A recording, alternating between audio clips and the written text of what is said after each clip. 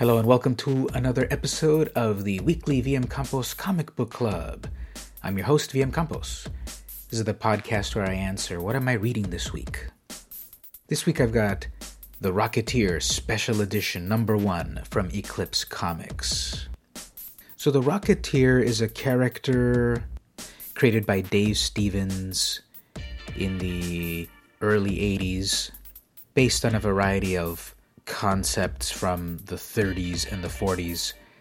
And in the storyline of the book, it takes place in the 1930s Hollywood, where Cliff Secord is the Rocketeer. The creative team is art and story, Dave Stevens. Letters, Carey Graphics. Colors, Joe Chiodo and Dave Stevens. The indicia states, The Rocketeer Special Edition Volume 1, #1, November 1984, published by Eclipse Comics, P.O. Box 199, Guerneville, California.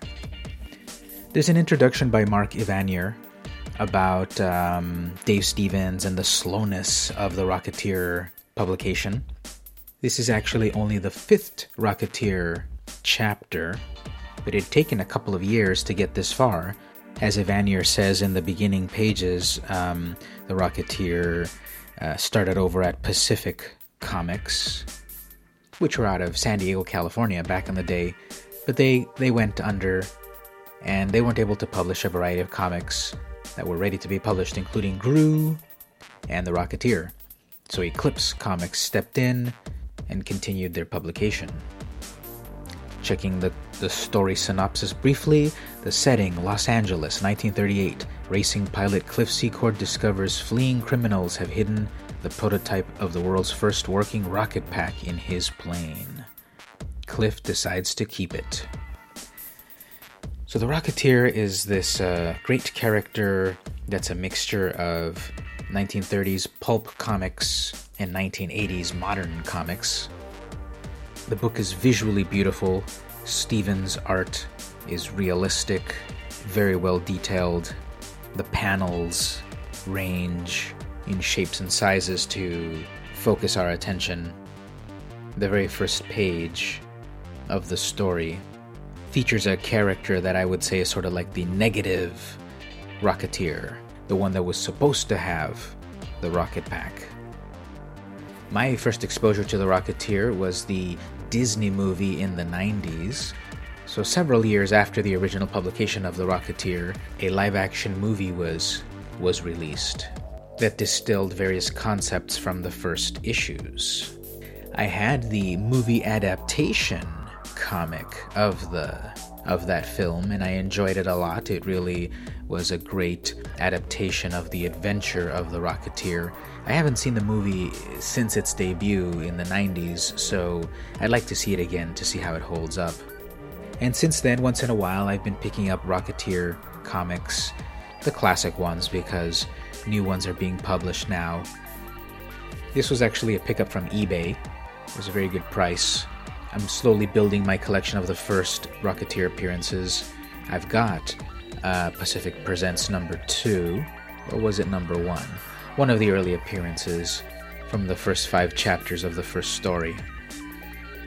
In addition to the art, the color is also amazing in this book.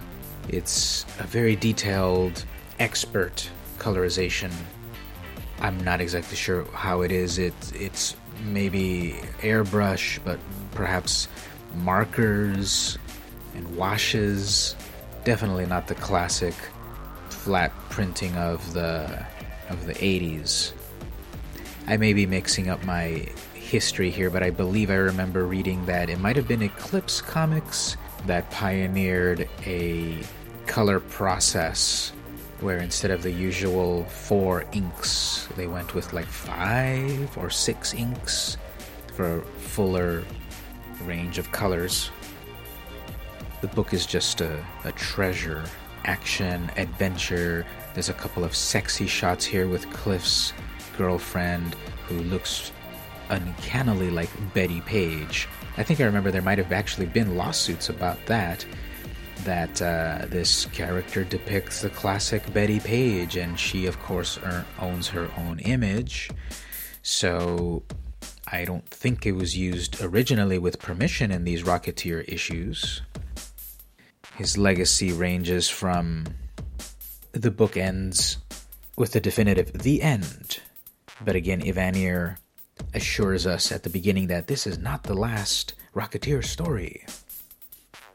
There's a gallery of art from various other artists at the end.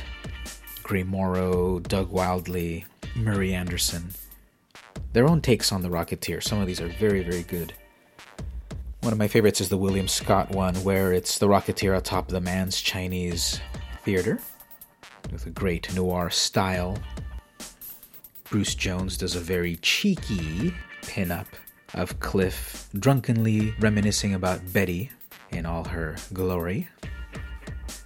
The book has almost no ads, at least no ads that break up the main story. There's a few in-house ads for example, The Masked Man, also published by Eclipse, and Crossfire. The last page mentions the Betty Lookalike contest winner. On a previous issue of The Rocketeer, they had started a contest to see if they could find a Betty Page lookalike. And we've got the winner here, Miss Deidre Mills of San Diego, California. She wins an original chalk portrait by Dave Stevens, which will be presented at the San Diego Comic-Con held June 28th through July 1st, 1984. For sale for $9.95 was a Rocketeer t-shirt and a Rocketeer pin. I want one of those. It looks really nice. It's got the Rocketeer, his helmet and profile, and these come from Graffiti Designs. The back cover has a wonderful scene of kids playing as the Rocketeer. One has a colander on his head and a muffin tin as the jetpack, and a shadowy figure in the back, probably Cliff. So I'm glad to have added the Rocketeer Special Edition number 1 from Eclipse Comics to my collection. And that's what I'm reading this week. See you next time.